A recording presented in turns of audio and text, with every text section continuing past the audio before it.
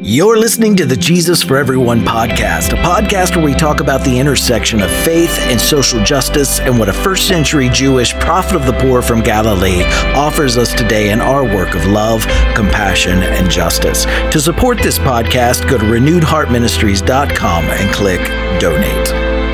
Many of us forget that no matter how much we may strive for individual self-reliance and independence, we are still connected to one another. We are part of one another, and we cannot escape the fact that we are, in reality, truly dependent on one another. Hi, everyone. Welcome to this week's episode of the Jesus for Everyone podcast. My name is Herb Montgomery, and this is episode 425. Our title this week is The Gospel of Interdependence, and our reading is from the Gospel of Luke. This is Luke 10, 1 through 11, and then verses 16 through 20. After this, the Lord appointed 72 others and sent them 2 by 2 ahead of him to every town and place where he was about to go. He told them, "The harvest is plentiful, but the workers are few. Ask the Lord of the harvest, therefore, to send out workers into the harvest field. Go, I am sending you out like lambs among wolves. Do not take a purse or a bag or sandals, and do not greet anyone on the road. When you enter a house, first say, 'Peace to this house.' If someone who promotes peace is there, your peace will rest on them. If not, it will return to you. Stay there, eating and drinking whatever they give you, for the worker deserves his wages. Do not move around from house to house. When you enter a town and are welcomed, eat what is offered to you, heal the sick who are there, and tell them, 'The kingdom of God has come near to you.' But when you enter a town and you're not welcomed, go into its streets and say, 'Even the dust of your town we wipe from our feet as a warning to you.' Yet be sure of this, the kingdom of God has come near. Whoever listens to you listens to me. Whoever rejects you rejects me, but whoever rejects me rejects him who sent me." The 72 returned with joy and said, "Lord, even the demons submit to us in your name." He replied, "I saw Satan fall like lightning from heaven. I have given you authority to trample over snakes and scorpions and to overcome all the power of the enemy. Nothing will harm you. However, do not rejoice that the spirits submit to you, but rejoice that your names are written in heaven." So this week's passage is the second time in Luke's version of the Jesus story that Jesus instructs those that he sends out. The first one is in Luke 9, 1 through 6. And earlier, they were instructed to take no staff, no bag, no bread, no money, and no extra shirt. And here they're instructed to not take a purse or any money, a bag, or even an extra pair of shoes. Now, Mark and Matthew's lists, they complicate the instructions. And in Mark 6, the instructions were to take a staff, but no food, no bag, and no money. You could wear sandals, but not take an extra shirt. In Matthew 10, the instructions were to take no money, no bag, no extra shirt, no extra sandals, no staff. And there were clearly, there was some, you can see from all these comparisons, there was clearly some disagreement among early Christians about what exactly Jesus' instructions were. Well, the question we have to ask ourselves today is, what can we glean, if anything, from these various lists? I appreciate the insights of Stephen Patterson on this passage. This is from his book, The Lost Way: How Two Forgotten Gospels Are Rewriting the Story of Christian Origins, page 74 through 75. He writes, "What does it actually mean for the empire of God to come? It begins with a knock at the door. On the stoop stand 2 itinerant beggars with no purse, no knapsack, no shoes, no staff. They are so ill-equipped that they must cast their fate before the feet of a would-be host. These Q folk," and remember those are those who followed the sayings of Jesus in the early first century, "are sort of like ancient cynics, but their goal is not the cynic goal of self-sufficiency. These itinerants are set only for dependency. To survive, they must reach out to other human beings. They offer them peace, and this is how the empire arrives. And if their peace is accepted, They eat and drink, and this is how the empire of God is consummated in table fellowship. So these itinerant workers, they were to be characterized by dependence, not independence. In the U.S. today, we live in a hyper-individualistic culture where we are subjected daily to the philosophy of independence and self-sufficiency, and many of us forget that no matter how much we may strive for individual self-reliance and independence, we are still connected to one another. We are part of one another, and we cannot escape the fact that we are, in reality, truly dependent on one another. And the COVID-19 pandemic is just the most recent example where independence and interdependence were brought into stark contrast. While many were crying out about personal freedoms and individual rights, others focused on the safety of others and society's common good,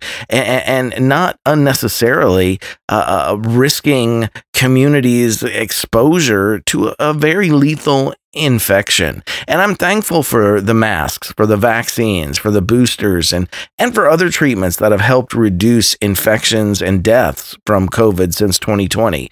But through each of these years, we have seen this conflict between those who don't want anyone telling them what to do and those who realize that society's well-being and safety, it requires each of us to keep one another safe. Regardless of which version we read, Jesus' instructions to his followers, they all emphasize dependence on those that they were going out to serve rather than independence from them. Now, contrast this with Paul's teachings, and this is one of the differences that scholars recognize between Jesus and Paul. In 1 Corinthians 9, 1 through 6, and verse 12, we read, "Am I not free? Am I not an apostle? Have I not seen Jesus our Lord? Are you not the result of my work in the Lord? Even though I may not be an apostle to others, surely I am to you, for you are the seal of my apostleship in the Lord. This is my defense to those who sit in judgment on me.